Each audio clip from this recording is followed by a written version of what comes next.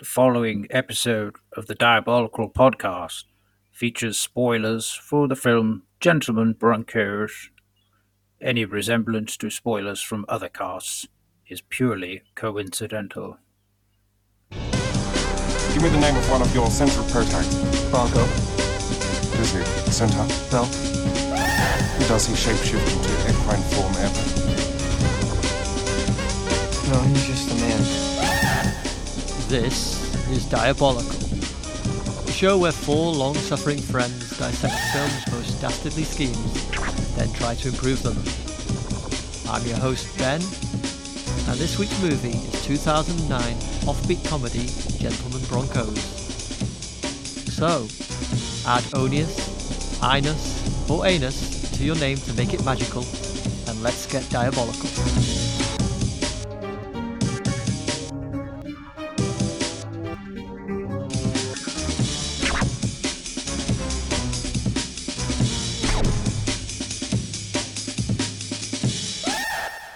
Hello and welcome to the show.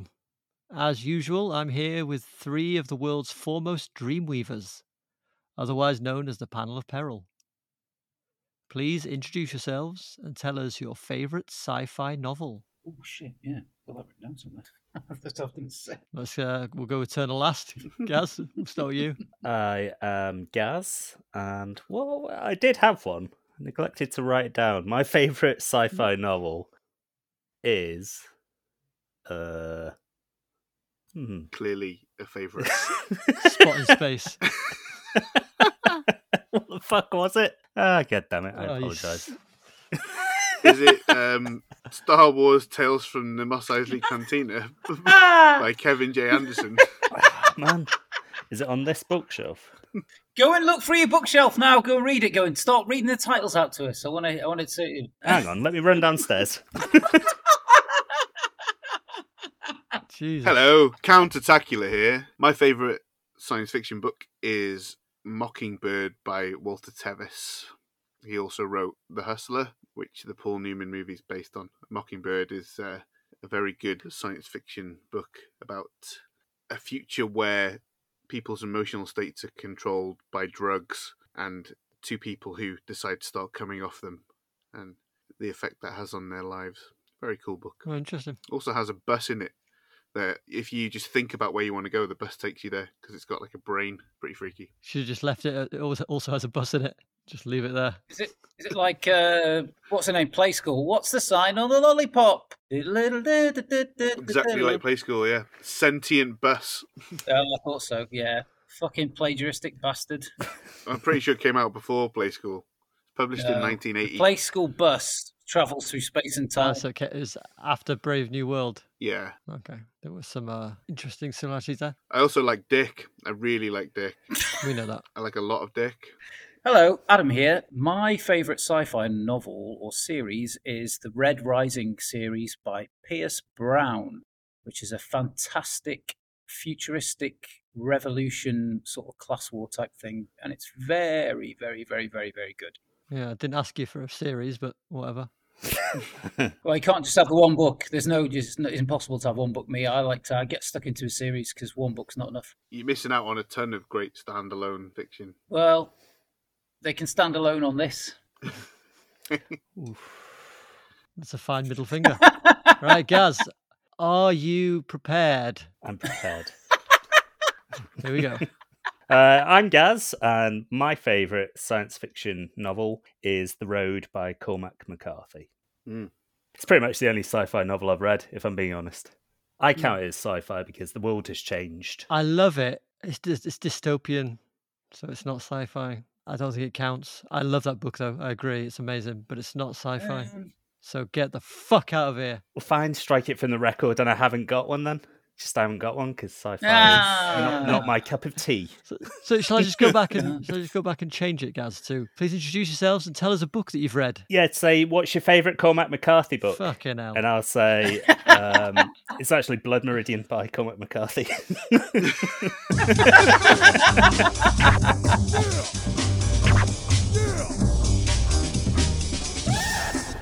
Later, we'll be competing to see who can come up with the most diabolical scheme and earn laser-tastic peril points for the diabolical leaderboard. But first, let's take a closer look at this week's movie. Released in the autumn of 2009, Gentlemen Broncos was director Jared Hess's third directorial outing following Napoleon Dynamite and Nacho Libre, and was co-written by Hess and his wife, Jerusha. Opening in just a handful of theatres after having its national release pulled, it was a complete commercial flop, grossing a paltry $118,000 against a budget of $10 million. Bloody hell. Fucking Critics widely panned the film, labelling it unsavoury and a misfire. It currently holds a lowly 20% rating on Rotten Tomatoes based on 80 reviews. However, in recent years, calls for the film to be reappraised have arisen from publications such as The New Yorker, which in 2018 described it as truly a great film with no asterisk whatsoever. Gentlemen Broncos centers on homeschooled Utah teenager Benjamin Purvis, played by Michael Angarano, whose science fiction novella is plagiarized by Ronald Chevalier, a prolific but pompous sci-fi writer played by Jermaine Clement. At a camp for aspiring fantasy and science fiction writers, Benjamin decides to enter a contest announced by Chevalier, submitting Yeast Lords, a story he wrote in honor of his late father, in which the hero, Bronco, played by Sam Rockwell, has his gonads stolen by an evil overlord who plans to produce an army of clones from them. After a call from his publisher telling him that his latest manuscript has been rejected, Chevalier, in a moment of desperation, picks up Benjamin's story from a pile of contest entries and decides to pass it off as his own. Benjamin's accusations of plagiarism fall on deaf ears until his mother, played by Jennifer Coolidge, hands him a box of all his manuscripts, which have been officially registered with the Writers' League of America, and includes a copy of Yeast Lords, proving that he was the true creator all along. To me, Gentlemen Broncos is a sincere and at times genius comic masterpiece, which tackles big subjects such as faith, identity, and authenticity with endearing likeness. While it may not have enjoyed the commercial or critical success of Napoleon Dynamite, its outstanding cast and distinctive, bordering on bizarre storytelling deserve at least a second chance. But does the panel agree? Gaz, if you had memory cannons, what word would you laser etch onto the side of your car to describe this film? I would etch the word good with my memory cannons onto the side of my car. It is genuinely very funny, and I think it's got quite memorable characters, particularly Jermaine Clement as Chevalier. But by the same token, there's something about how stylized all the characters are that keeps me personally at arm's length. They never feel, possibly with the exception of Benjamin, they never feel like real people to me, which enhances the humour, but detracts from any attachment that I would personally have to them. He's quite like Wes Anderson, isn't he, Jared Hess? But I think he goes quite a bit further than Wes Anderson does with how strange his characters are. I did enjoy it. The performances are pretty much uniformly excellent. Some go a bit too far. Lonnie goes a bit too far at times for me. So I was just like, there's no fucking way this person would exist, in my opinion, IRL. But I did laugh at the same time. So it's a strange film. I know I'm talking myself in circles. But on the whole, yeah, I did enjoy it. And I probably would watch it again, in fairness. I'm glad to hear it. Count Attacula. Yeah, very much on the same page as Gaz there. I enjoyed it a lot. I thought it was very funny, and I would definitely watch it again. And I'm also going to recommend it to a lot of people that I know who I know will enjoy it. But I was surprised to hear you refer to it as authentic, because the takeaway for me was that it was quite inauthentic. Like Gaz, I felt a lot of the characters were kind of caricatures, and a lot of the dialogue was quite silly. I couldn't help but compare it to Napoleon Dynamite. I also, by the way, didn't enjoy Nacho Libre for much the same reasons. But Napoleon Dynamite, although he is an extreme fellow, as is his brother, everything about it just feels kind of grounded and believable and relatable. But a lot of this felt like it was more played for, what's the funniest thing I can say here? And it didn't always ring true. Yeah. But that said, I really had a good time with it. I'd also, with my memory cannons, I'd praise it on my car. Well, you just write praise. You'd laser etch praise and just I'd put V space GD and then a tick. That's what I'd do. just go back to the authenticity point you made there. I was talking more as a theme. It's talking about, being authentic and true to yourself. Right, yeah, no, that makes sense, actually, yeah. That is a theme that does shine through. And I think there's a lot of heart in the premise, which doesn't completely get swamped by the silliness and grandeur of the dialogue and the performances. So a lot to enjoy. Great. Adam, what are your thoughts? Well, I think the three of us, other than yourself, Ben, we hadn't heard of this film before, I don't think. No. I certainly hadn't anyway. So I went into it, like I said I was going to go into it. I didn't have any le cinéma hors d'oeuvre or any film foreplay. I didn't read the synopsis, guys. You didn't have a filmic vol-au-vent? No, I didn't. Nor a, slice of melon or a Ryvita, maybe. No, nothing. So, and it's funny that you should say that, it does require reappraisal, because I watched it the first time, I took everything away from it, and then I wrote my scheme, and then I watched it again, and I was like, I must be missing something because I really didn't like it. I knew really? I knew I was going to be in the minority on this, but there were some funny moments in it, and there was some we're probably going to share some of the same lines, I think. And there were some moments in it where I laughed, but they were too few and not often enough for me. The same with Gaza Craig. I thought some of these characters, I thought it's not like Napoleon Dynamite. The only normal character was Benji, was it? Yeah. He was the only one you sort of think, okay, he's kind of relatable. The rest of them were it seemed to me just like complete oddballs. I don't know. I'm still processing it all now, really, but I know I didn't like it. That's all. Yeah. Do you know what I mean? When it's left an impression on me, I'll say that for sure. And I really, really enjoyed the process of writing the scheme because it's so batshit off the wall. So looking forward to it. I'm sure we've all gone nuts with that, but I won't be watching it again. Oh, okay. You may be in the minority here, but in the rest of the world, you're probably part of the majority, given the reviews it has. Well, I thought I'd give it another shot, So no, that's great. And then when you said about that, and people were saying maybe it's time for reappraisal, maybe I will. I can't say I won't, because I thought Prometheus was a load of shit when I saw it in the cinema, and then years later I watched that, and I thought it was brilliant.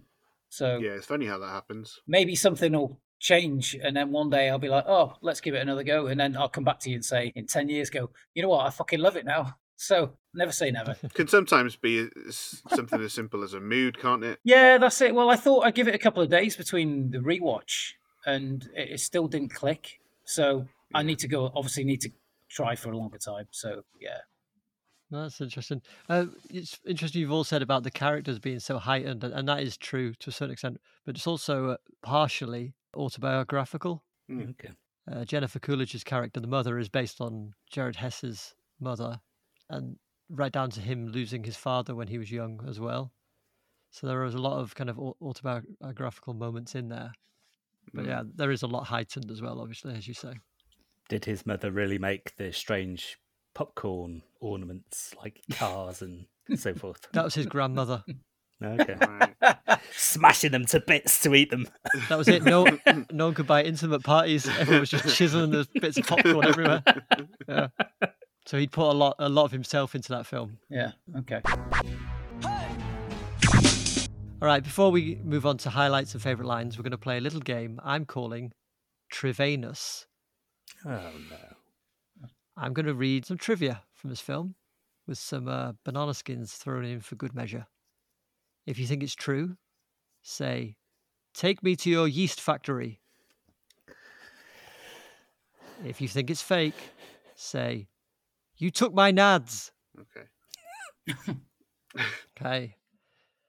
The title of the film, Gentlemen Broncos, was inspired by Jared Hess's mum. Take me to your yeast factory. Take me to your yeast Take me factory. to your yeast factory. That is indeed true. Apparently, she had a weird parenting book called So You Want to Raise a Boy, which was written in the 50s. And there's a chapter in there that talks about the age 16 to 17, which the author calls the gentleman bronco phase of life, where teenage boys like to take their shirts off and mow the lawn. Oh, Gee whiz. silly. Not much has changed these days, has it? I've got to get a hold of that book. All right, next one.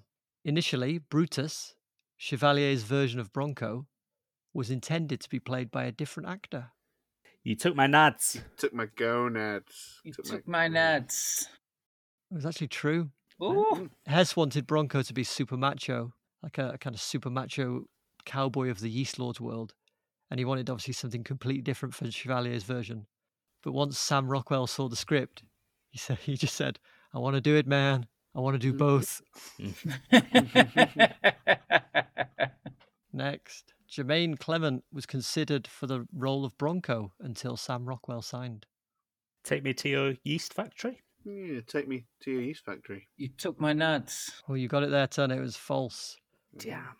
But he did put himself forward for it.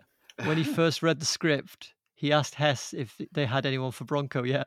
And when Hess told him they had Rockwell, Clement said, oh, yeah, he'd be way better than me. I can imagine Jermaine and Brett two-handing that. Brett playing, what's he called? Brutus. Brutus, yeah. Yeah. And sticking with Clement, the accent he did for Chevalier was based on Patrick Stewart's Jean-Luc Picard. You took my nads. You took my nads. Surely it's based on Alan Rickman. Surely. No, it was based on Michael York. Okay. Yeah. I can see that. Yes, quite. Logan's Yeast Run. Yeah, I think Logan's Run was one of the ones he watched to get the accent for it, yeah. Okay, so let's move on to our favourite moments. Adam, would you like to kick us off? Yes, you had I any. do have some. Yes, I do. It's just there's a few bits. I'll just say my top three were the snake shitting on the bloke on what's his name? Mike Yeah. White. Yeah, that's great. Fucking hell. In his completely white suit as well. Yeah. So I pissed myself with that. And then the other gross bit for no reason was the pink sick at the stag shooting missiles and stuff. That's just Yeah. so good. Yeah, just the two most ludicrous bits, really. I know there's plenty of ludicrous bits in it, but those are my two favourite bits. I've got others here as well, but I won't steal them. Don't want to steal anybody's gonads. That's exactly. Slash thunder. Oh, thunderous gonads. All right, Gaz.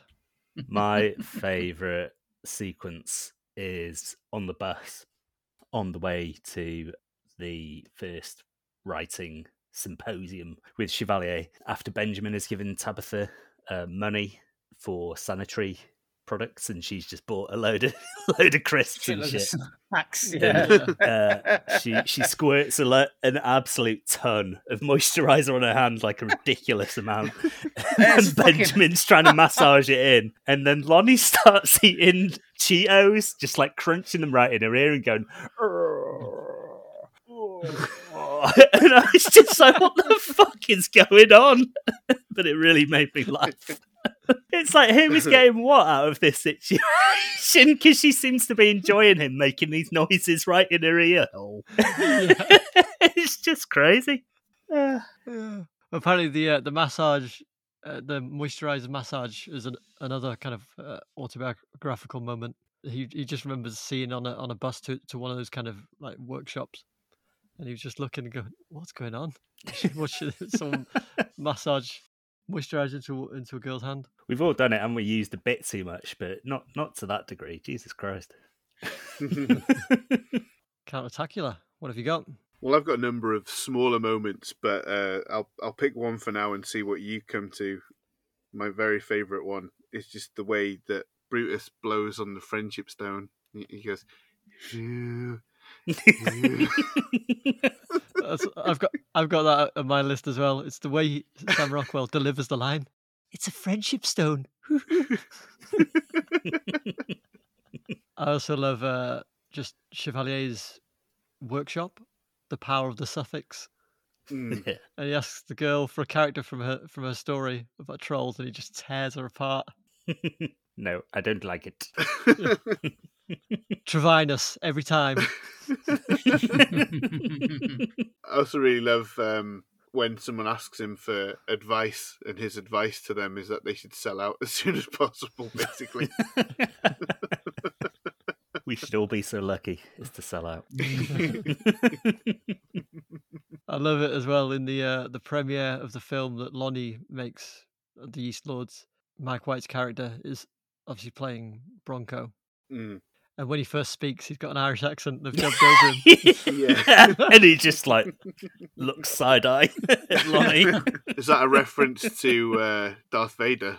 Because the Green Cross Code guy, Prowse. he didn't know that they were going to dub over his voice, did they? Yeah, David Yeah. Prowse. Oh, didn't he? Oh, He He had shit. no idea until he got to Luke, the... I'm your father. Yeah.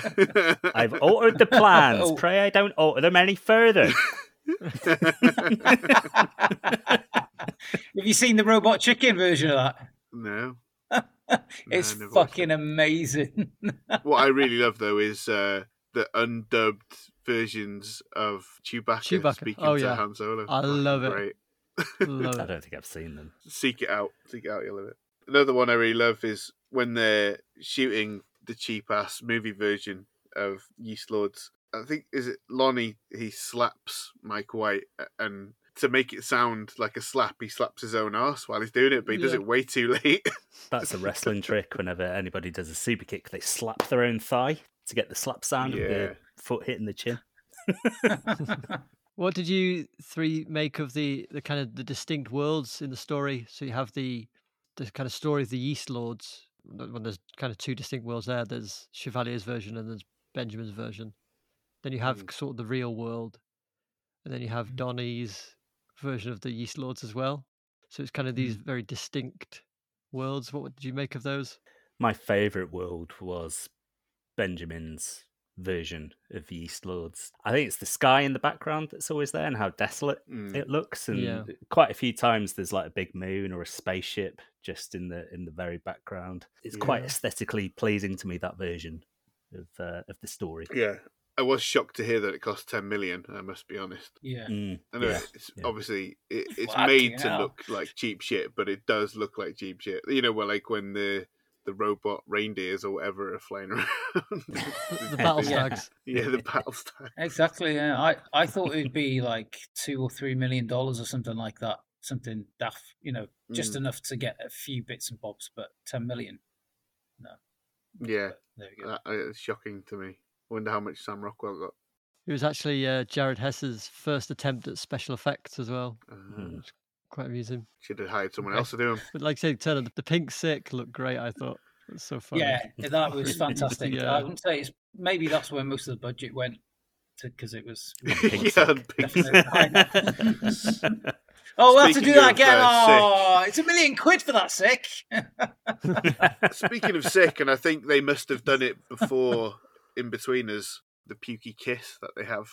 That's horrible. fucking Man, horrid. that's I know. gross. That's when he says as well, he's like, just give me a minute, and you think he's going to go and clean himself off, but he doesn't.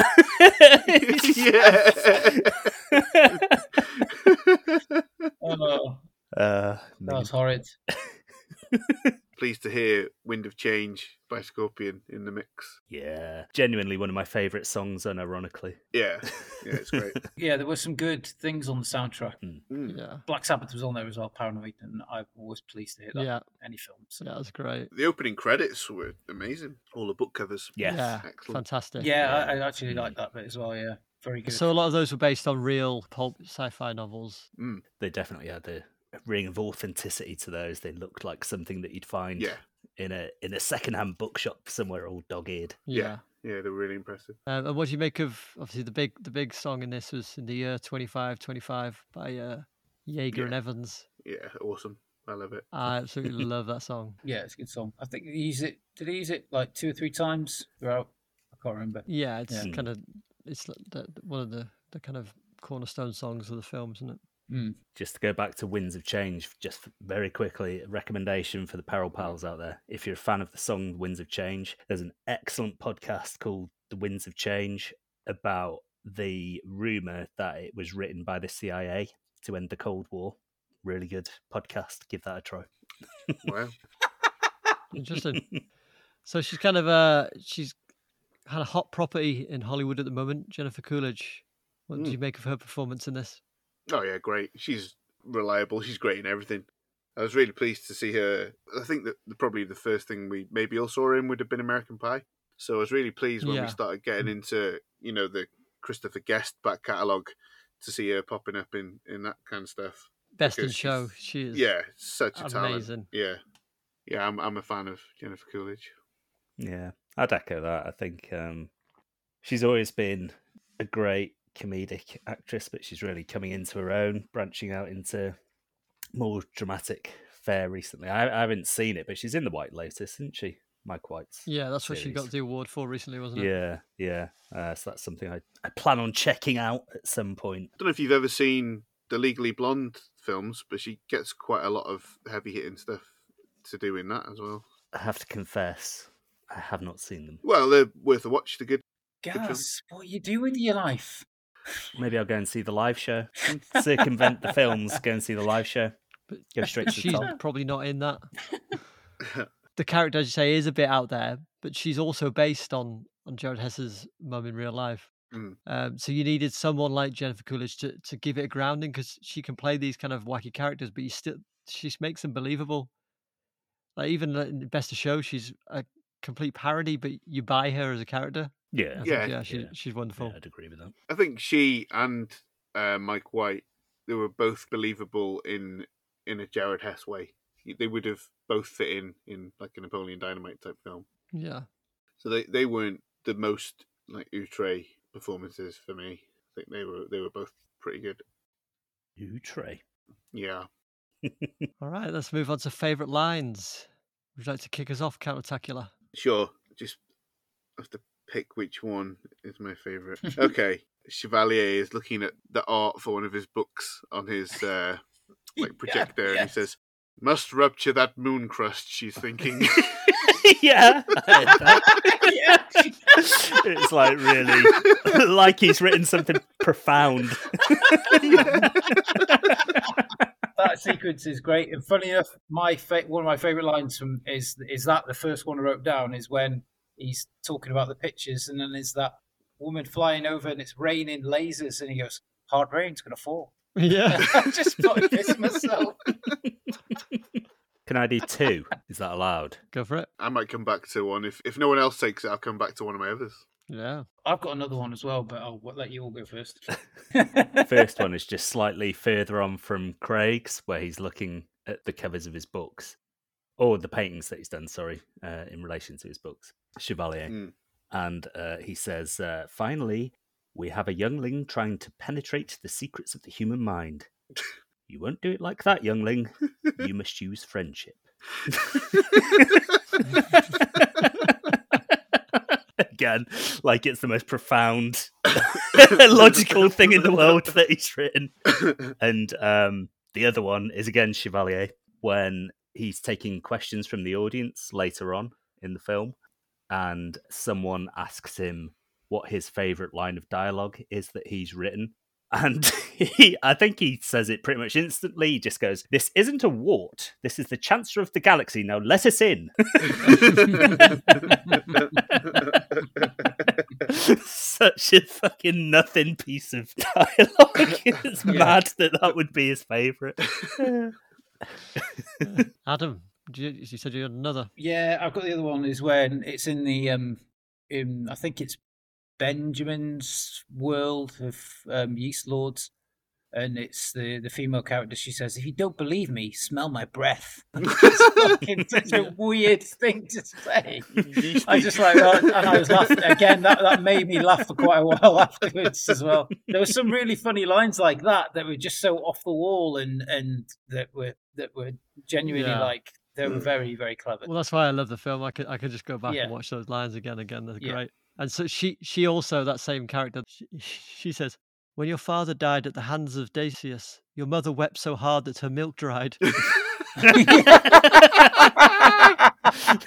I got Just for balance, I got one from Chevalier's version of Brutus line, which is the first time we see him, I think he says, "This is the most well-guarded yeast factory I've ever seen."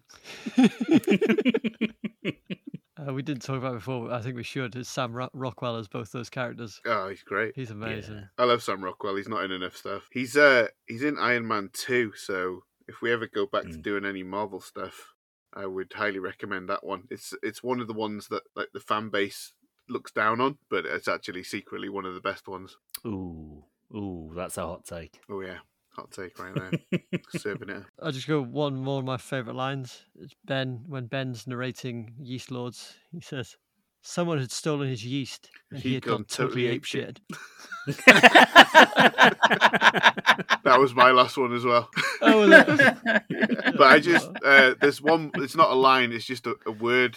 It's a term that Chevalier coins, which is juvescent.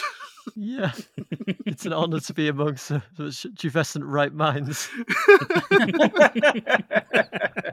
That's great. I've got some personal questions I'd like to ask you. Countertacular, have you ever been caught plagiarising? No. You must be bloody good at it then. Always very careful to cover my tracks. Good answer. Right, Adam, do you most closely identify with Bronco or Brutus? Oh, I'd say Brutus because he's a bit more fruity, and I see myself a bit more fruity. Yeah, you are rather fruity. There you go. Yeah, I'm not a macho guy. Wondering where my testicles are gone. I still know where they are. You can feel them swinging by your knees in the bathroom cabinet, aren't they? They're getting lower and lower. When you got married, they went straight in the bathroom cabinet. You'll have them back one day. I can have them back when I've been good, when I've done my chores. And Gaz, have you ever been shat on by a reptile? Yes. Oh yeah. Oh, pay dirt. Yeah, we had a bearded dragon for a few years, and I'd give him like a warm bath and cordon off a bit in the living room for him to run around, and then sit him on my lap for a bit. And yeah, he did a massive shit on my lap one day. It was gross. Absolutely disgusting.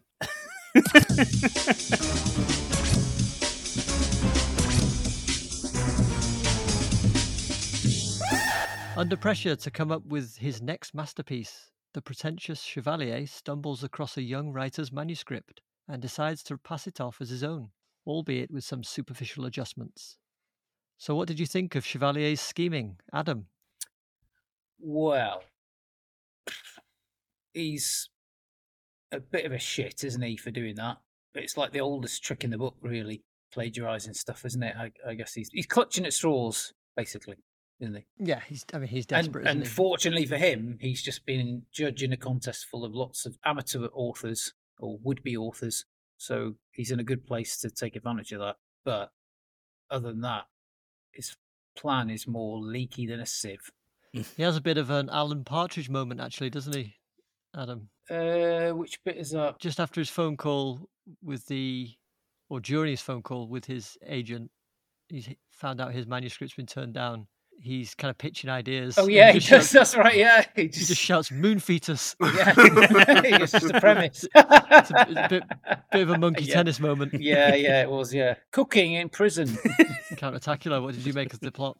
Yeah, it's the last desperate act of a desperate man, isn't it? It's not very well thought through. He doesn't change it enough, and he doesn't consider that there are a lot of people who are likely to be familiar with the story because of the nature of the kind of the camp that they had, and you know that other kids were reading it, and Ben, is he called? He's not the first. He's not the first one to notice that he's been plagiarized. So yeah, if you're going to plagiarize a fan, make sure you're the only person who's read their work and change it a lot. Mm-hmm. A little bit of advice for plagiarizers there. Thank you, Craig. Yeah. Well, we are the panel of peril. We're meant to be consultants to evil. That's true. Yeah. And I would echo pretty much the same thing. He was never going to get away with it, was he? He didn't change it enough. There was always a chance that the truth about Benjamin's manuscript would come out. And I would imagine in real life that would completely ruin you. Is it actually a criminal offence, plagiarism? Not actually I sure. think if you went to court, especially in America, you'd be fucked. Yeah. Yeah, it'd be suing, wouldn't it? Yeah. Yeah, so I think he's... I would have stuck with the Sandcastle Diaries if I was him and just beavered away at it and built those sandcastles as high as I possibly could rather than trying to build a mountain of Marmite as he tried to do in the end with his version of Benjamin's book. Mountain of Marmite. That is, yeah. That I'd like to see somebody attempt that. That's my kind of mountain. 10 more way through that, no problem. Just using your tongue, though. Oh, yeah. Very dexterous tongue. You're not allowed to have a drink. You're only allowed to have one drink per hour. Ooh. I reckon you'd probably die of a lethal salt overdose. Yeah. Yeast infection. I think you get thrush, but after about half an hour. Yeah. Can you get thrush from Marmite? It's got yeast in it, innit? Possibly. Yeah, possibly. It's yeast extract, isn't it? It's not actually Exactly. yeast. Yeah, but if you had enough of it. I don't think so. Yeah, exactly. You get thrush. Well, can you try that out before the next episode, Gaz? And we'll come back to you on that. Yeah. I'm on it. Go and smother your fucking Marmite. Well, I have to say, I agree with your opinions that the plot wasn't well thought out. There was no way he was ever going to get away with it. And for that, I give him 2 florets of broccoli.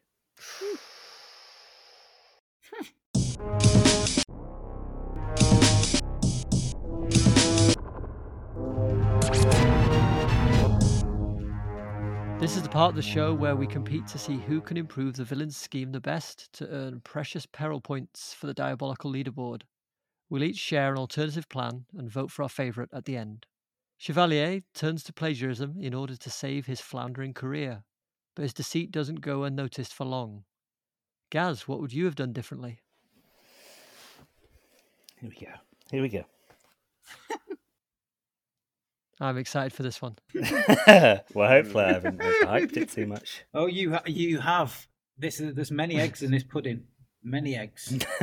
Let's hope it's egg custard and not... Salmonella. Yes. Thoroughly thwarted by the dreaded writer's block, Chevalier has rummaged through his bag of writer's tricks. He supped from the goblet of his peer's work. To no avail. He has soared like an eagle, or perhaps swam like a shark, in the thermal currents of free writing. It turned out shit. He's even sunk as low as a stratus cloud by briefly contemplating plagiarizing a work named Yeast Lords, written by a wee wisp of a boy. This, then, is his last hope, and Chevalier has lain his hopes at the door of a yogi's hut residing near Yellowstone Park. Yeah, he's heard all the jokes, okay, so don't even go there, sister. Greetings and hello, Doctor. I am Yogi Bear. I've heard all the jokes, so don't even go there, sister. Very well, replies Chevalier, his beautiful barnet absorbing the candlelight of the hut in the manner of a black hole absorbing sunlight. And you've brought all the materials that I listed? I have. 1 prayer mat, 1 sherbet-scented joss stick. I picked the scent as I find it very pleasant. And the final item, yes, we shall use that at the end of our commune with the spirit realm. And once the communion is complete, your writer's mind shall be unblocked. Chevalier sits, waiting for words that do not come from the wise man's mouth. He looks to the side, uncertainly, for clues as to how to proceed. Should we... We shall proceed! Announces the yogi suddenly. Chevalier sits cross-legged upon his prayer mat, lights his sherbet-scented joss stick, and awaits further instruction. Sitting with your back straight and erect helps to enhance your focus. Be conscious and present. Contemplate that you are a spiritual being, and the body and mind are a vehicle. Say to yourself, I am not my body, I am not my mind. Yes, I feel it, bluffs Chevalier. He feels nothing bar the hope of feeling something. Breathe deeply through your nose, and help bring you to a calm, present state of mind. Speak your mantra softly, and just listen. This is the heart of mantra meditation. You should clearly hear each word you vibrate. Chevalier begins to repeat the words "Mammary Cannon" continuously as his mantra. Keep delicately bringing your mental focus back to the sound vibration. Do not be disturbed if your thoughts wander, but just come back to the mantra. Keep going with the mantra for as long as you want, but try initially to give yourself at least 5 minutes.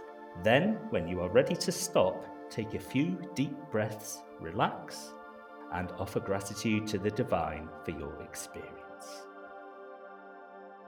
5 minutes later. Nope, that hasn't done the trick, I'm afraid. Our clearly vexed blocked author gravely intones. Very well, then we shall proceed to the final phase. Please remove your trousers and undergarments and prepare the final item from the list I gave you beforehand. Chevalier does as he's told. This final phase unblocks your writing spirit and requires you to breathe not through your nose or mouth, but through your penis. I think you might have spoken just then, says a freak the beak out Chevalier. It sounded as though you said I need to breathe through my penis. Yes, similar to passing a kidney stone by flexing our urinary muscles, we must unblock our spirit by breathing through our penis, clarifies the yogi. Yeah. It's unusual, I'm not going to lie, but I'm willing to give it a shot. After all, what do I have to lose? Before you begin, you must place that final item to the tip of your penis, right onto the urethral opening. You want me to push the mouthpiece of this slide whistle to the bell's end of my penis? The yogi smiles wisely and slowly nods, as though there could be no other answer. Chevalier obliges. Now breathe, Dr. Ronald. Breathe until the air flows through your penis and unblocks you. Breathe. I'm trying. Breathe. I'm trying. Just breathe. Take your time and breathe through your penis.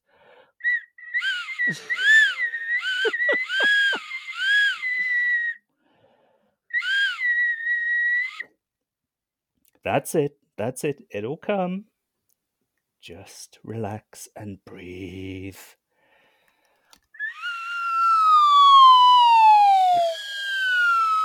My God, it's working, Chevalier exclaims.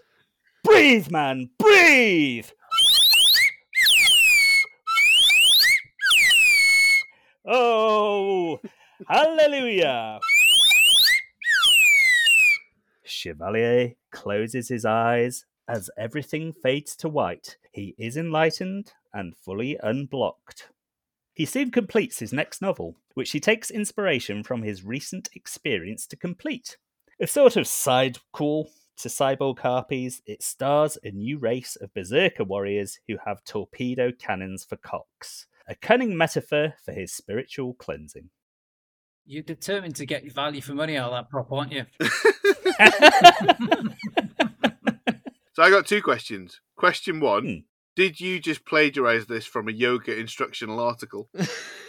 I was thinking that when he's giving those instructions for about 5 minutes. Maybe. Mantra, yeah. Question 2, was there an eagle versus shark reference in the start of that?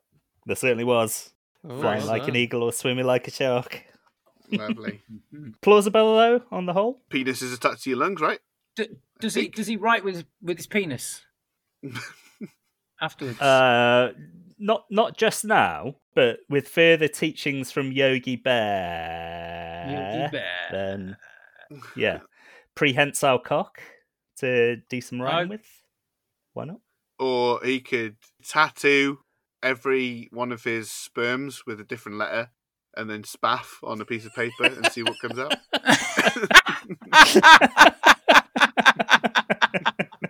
That's a twist on the Infinite Monkeys with Infinite Typewriters saying. Isn't it just? Isn't it? Yeah. I was hoping there was a bit, and I thought, oh, he's set this up nicely, and then he was coming into the to the temple, Yellowstone. And I thought he's going to get it, isn't he? And then he didn't. Where was the picnic basket? Where was the picnic basket? It's because it's not Yogi Bear. I don't know if you picked up on this, but don't even go there, sister. No. It could have been a metaphorical picnic basket. Yeah, but I needed something to allude to a metaphorical picnic basket. So. Or like he could have got a boo-boo on his penis. Yes. Yeah. I reckon if you try to do a slide whistle with your penis, you're going to get a boo-boo or two. What happens if you suck instead of blowing? Oh, Jesus!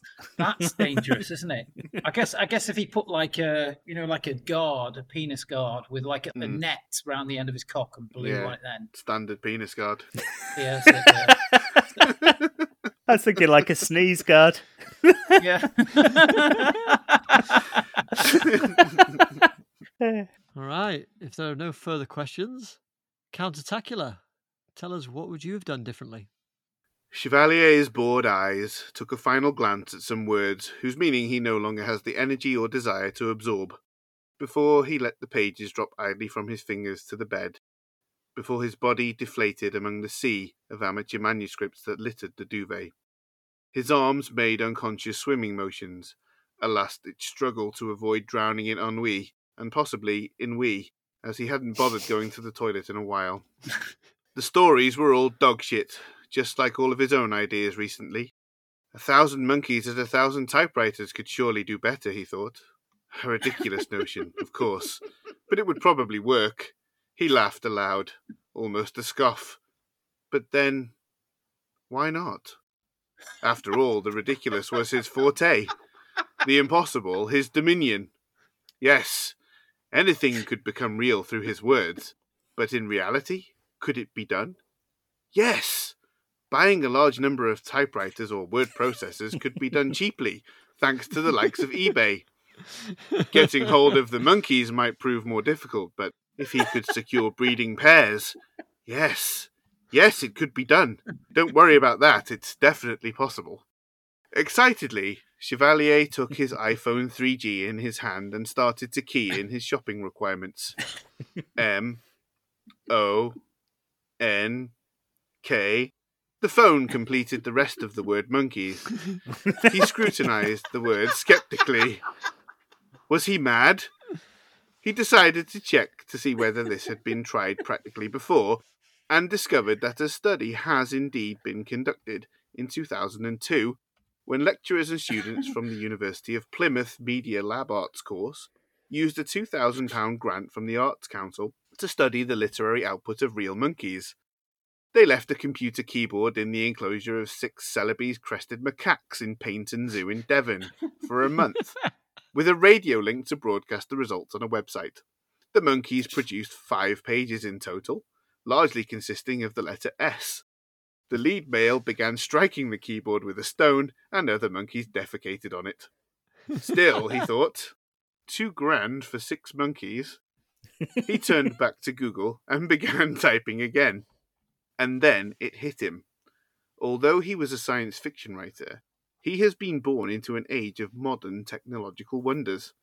The key to his salvation lay in his very hand.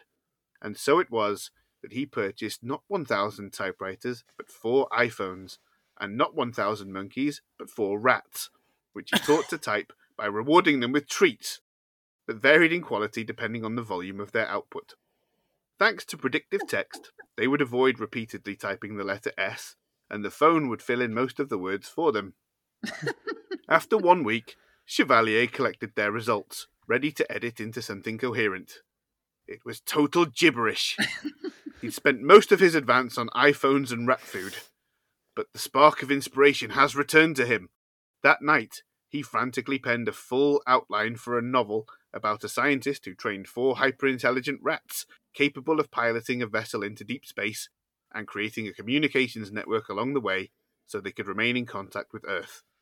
The vessel was powered by rat feces, and thanks to their incessant breeding and cannibalism, the resulting colony was able to complete a generational mission that led mankind to the stars. However, in the far reaches of space, Ratkind had evolved into a technologically superior and warlike race. This universe would sustain a whole series of books for years to come. He was back! Very good. We've had two very distinct takes on the Infinite Monkeys idea there. Both from me. Both absolutely batshit crazy. Yeah. You know. But it's important to note, again, that the monkeys at typewriters thing doesn't work. That's just what inspires him to write the book. Yeah. And it also inspired you, no doubt. What? The monkeys at typewriters thing? Yeah. Yeah. Inspired, yeah. And then you went on from that, spun it out. Yeah. Right. Cool. No, I love it. I mean, it did cross my mind when I was coming up with my plan as well, to be honest. What, 1,000 monkeys and 1,000 typewriters? Yeah. Can rats' paws operate iPhones? Ooh. Yeah, I think they can. See, it doesn't really matter because that thing fails anyway. The whole point is that he has this idea that's terrible and won't work, but through trying it out, he is inspired then to write a story about a science fiction story about training rats to pilot a spaceship. Yeah, but I'm thinking if he can't train the rats to do what he wanted in the first place, and that idea is thrown out immediately. Rats could definitely operate a touchscreen. That's what I wanted to hear. I don't care if that's fact or not. I just wanted to hear it from your mouth. Oh, it is. Yeah, you can look it up, and there are examples of rats using a touchscreen in a lab to get food pellets and stuff like that. Well, I know for a fact as well. Roland Rat has an iPhone. Yeah. Hey, rat fans. Hey, I'm just playing Flappy Bird. It's a load of shit. The thing that works for me is ultimately that Chevalier would be able to say, I was inspired by myself, which seems like the kind of thing that he would say to me. Yeah. I'm my own inspiration. All right, any further questions for Countertacular? I'm just having a fantastic time listening. Been good. Good. All right then, if you're ready, Adam, would you like to tell us what you'd have done differently? Regular listeners to this show will probably understand this when I say I regularly get writer's block whilst coming up with my half-arsed plans for this podcast.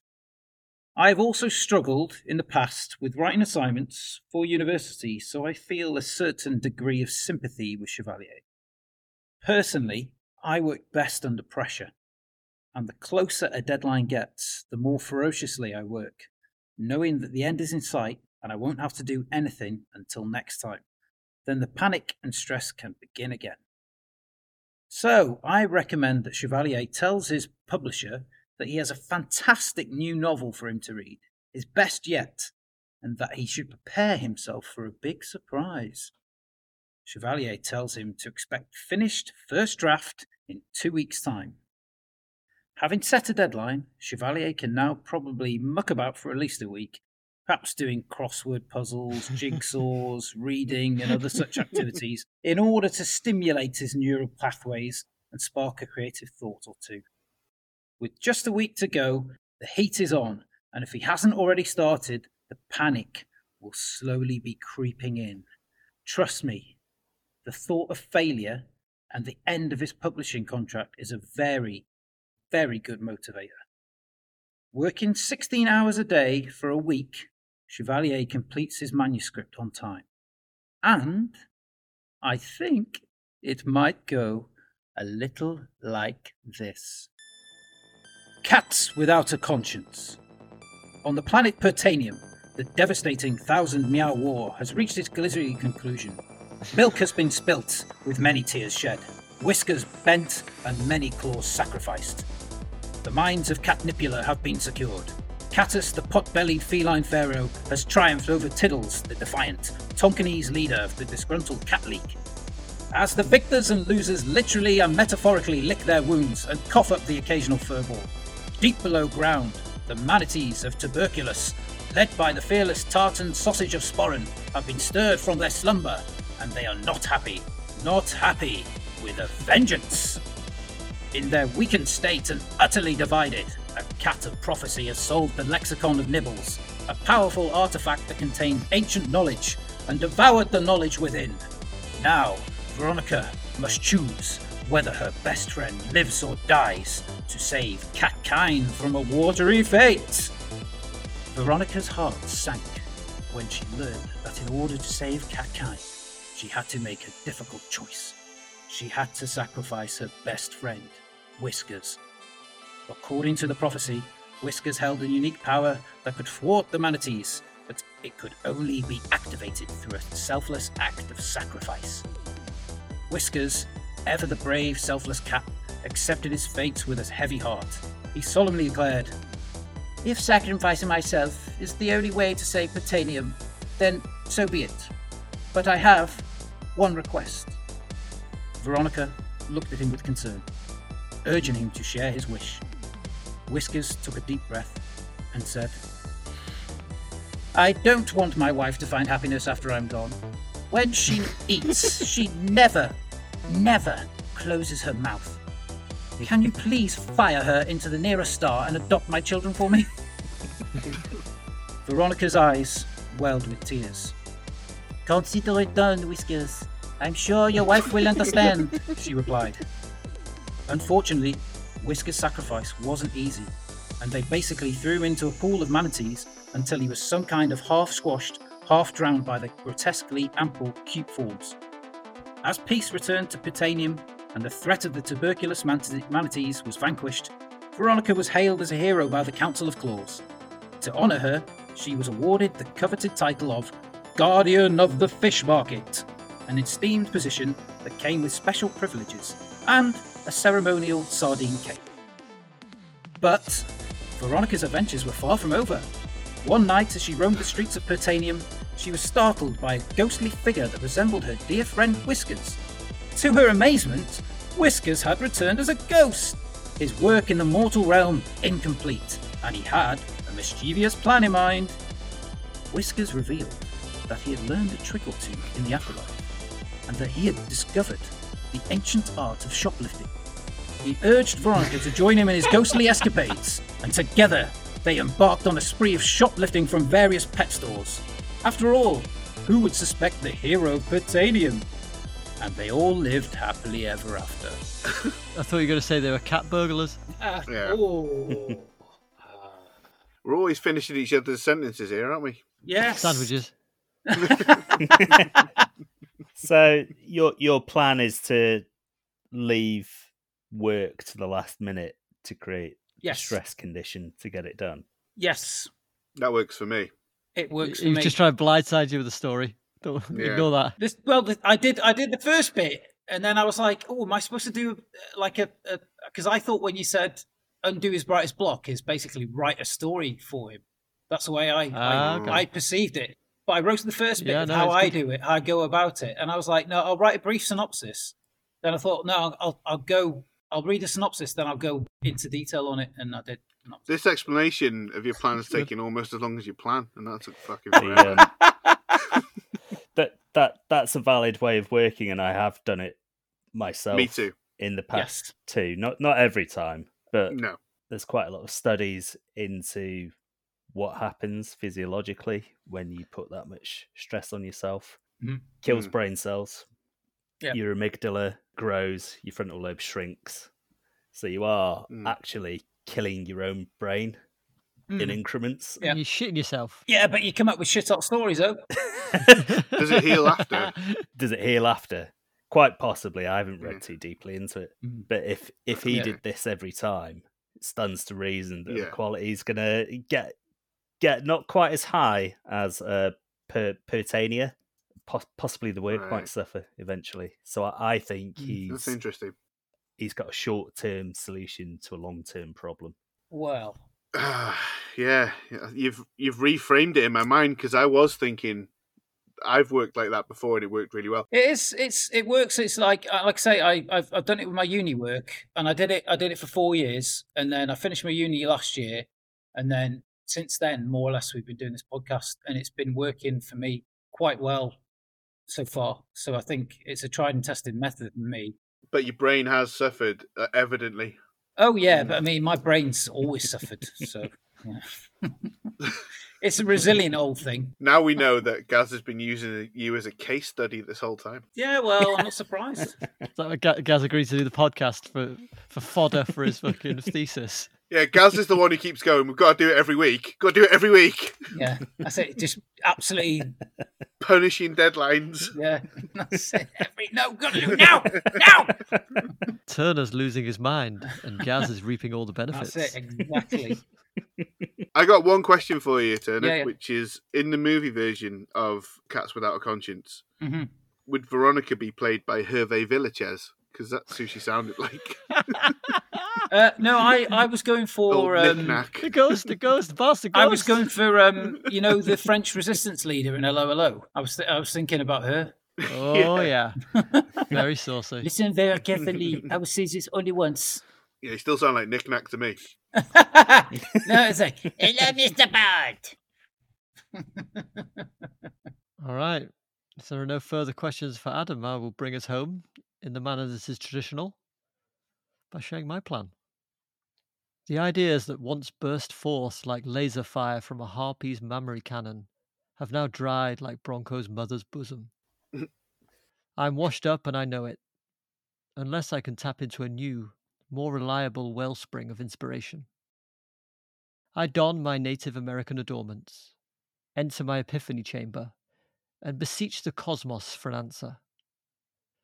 I've heard of people working with ghostwriters, but my loyal fans would never stand for that. But what if they never find out? What if no one ever finds out? Yes, my very own ghostwriter. It will need to be someone with the talent to live up to my exceptional creative standards, but someone disposable. Someone that won't be missed by anyone. It's a shame more of the homeless aren't classically trained scribes. During some particularly guttural chanting, I have a flash of inspiration. I throw a few things in an overnight bag, grab my keys, and jump in the Chromium Queen, my 1989 GMC Vandura. I drive through the night. My destination? Newport Coast, California. Once I arrive, I pop in the local Target and pick up some pungent dog treats and a mini bat. I stash the bat up my sleeve and head up to Shady Canyon. Then I empty the dog treats into my pockets and walk around until I spot my target. He lives in the area with his dog Elsa, so it shouldn't be long. Once I spot him, I stroll casually toward him. Naturally, Elsa is drawn to the treats and tries to sniff or even paw at me. Being the gentleman he is, my target is apologetic. I tell him there's no need, and we strike up a friendly conversation. Do you live in the area? I ask. As he turns to point in the direction of his abode, I cosh him with my concealed mini-bat. I drag him to the Chromium Queen, dump him in the back, cable tie him, and drive him back to my newly modified basement. I now have Dean Koontz as my secret ghostwriter. A prolific author that no one will ever miss. Is that the end? Is that it? That's it, is it? So basically, you're plagiarising misery. More or less. Does Dean Koontz write pulpy sci-fi? I thought Yeah. he did like murder mysteries. Does he? He does sci-fi as well. Oh, okay. Does all sorts. He's a pound shop Stephen King, isn't he? Yeah, Stephen King light is what I've always heard of him. Yeah. That's Doesn't in that spirit? Doesn't Dean Koontz write like 7 books a year? So I think he'd be missed pretty quickly. Nah, no one missed Dean Koontz. But yeah, he is like the world's like Nah. 4th top-selling author. Like ridiculous amounts of money a year. It's the world's 4th Amazing. top-selling author, and he won't be missed. No one cares about Dean Koontz. Not with Steve King around. When you started talking about a ghostwriter, and you said you were going into like a Native American trance, I thought you were going You were to gonna get channel an a actual spirit ghost. of a dead writer, which I thought would have been a really good idea. Yeah. Yeah, but No that's a one bit would have missed far-fetched. It's much easier to kidnap Dean Koontz. Everyone goes, hey, wait, where's Dean Koontz gone? I would just go, have Dean who? you read Stephen King's new one? And they go, oh yeah, it's good. And they'll forget immediately. Wouldn't you go, why are you asking me? I don't know anything about Dean Koontz. What? Yeah. The only thing I'm thinking of now is that Family Guy cutaway where Brian runs over someone in his truck and he says, "Oh my God, are you Stephen King?" And the guy looks up and he says, "No, I'm Dean Koontz," and he backs over him a couple of times just to make sure that he's got him. Poor Dean Koontz. I'm sure he's very good. Yeah, but you don't know because you've never read any of his book. No, I haven't. 150 books. No one else? Told you won't be missed.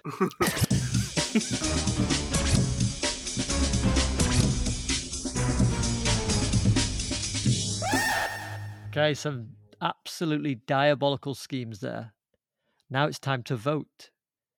As a reminder, we had Gaz's mystic penis unblocking, Adam's diabolical deadline drama, Count Attacula's infinite rodent inspiration, and my Dean Koontz kidnap craziness. Remember, each vote is worth exactly 1 point for the leaderboard. No more, but certainly no less. Okay, let's start with Count Attacula. Who did you vote for? And Very good. although I agree with Gaz, it might be a short-term solution to a long-term problem. It is nevertheless a solution. Yeah. Yeah, worry about the next one after you got this one out of the way. To hell with the brain. Yeah. Gaz, who you voted for? I voted for Count Attacula. Oh, I like the Oh. teeth. I did a pair of fangs, look. Oh, that's nice. I very like good. that, yeah. Very creative. Adam, who have you voted for? Oh, yeah. Count Attacula with some very Like big U's in Like there. a crazy social media person. I'm just glad that you didn't make the big letters spell out cunt. No, I was thinking about it, but I didn't. That's what I thought. I was really- looking at him thinking, is that cunt? Subtext. Yes, Count Attacula. And to split the points evenly, I have voted for Adam. All And you can right. see it there. Rock on. Yes, After all that, it's quite after all the clear. jive talking. Oh, Yeah. I agree with what Gaz said. It's a short-term solution, but it's the one that's worked for me. So, all right. So, Gaz, what does that do to the diabolical leaderboard? Tell us true. Well, I'm not happy, but here's the scores. In the lead with 9 points is Count Attacula. Oh my god. Second place with 8 points is Adam. Oh my Third god. place with 5 points is Ben. Oh my god. And last place with 2 points is me. Tit. It's my cross to bear. well, yeah. Well, you know, you're in good company. I was there for a very long time. Well, all of last season, pretty much. So, Down at the bottom of the leaderboard, amongst the birds and the bees, there's a little guy called Gareth, and he's got disease. Venereal disease. It only takes one good week to jump up, though, doesn't it? Yeah, With the exactly. 1 point per vote now. you Yeah. could be Yeah. 2 weeks of full-on wins will get you second place. Full on wins, full sex. Full sex. I wouldn't have full sex Full with sex a woman. with a woman. Oh, she was 60, mind.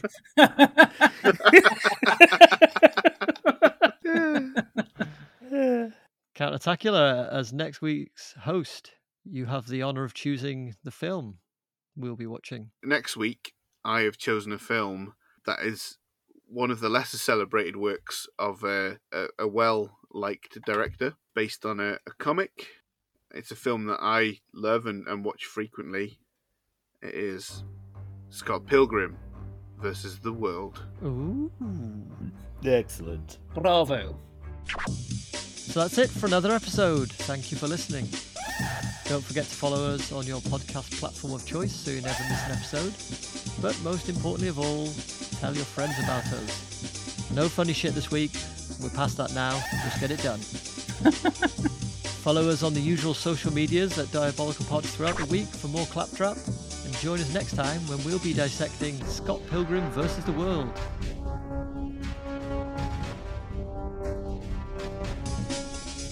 And as always, remember who you are and what you stand for.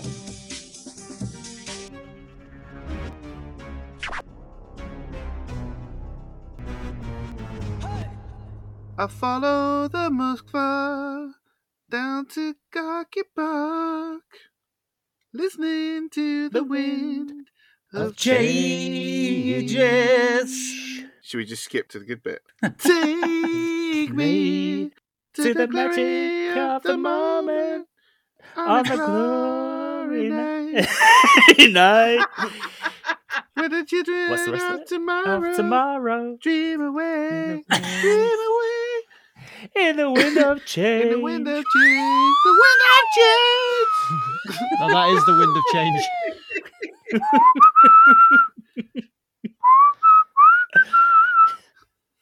Hey, can I do that? Try it. No.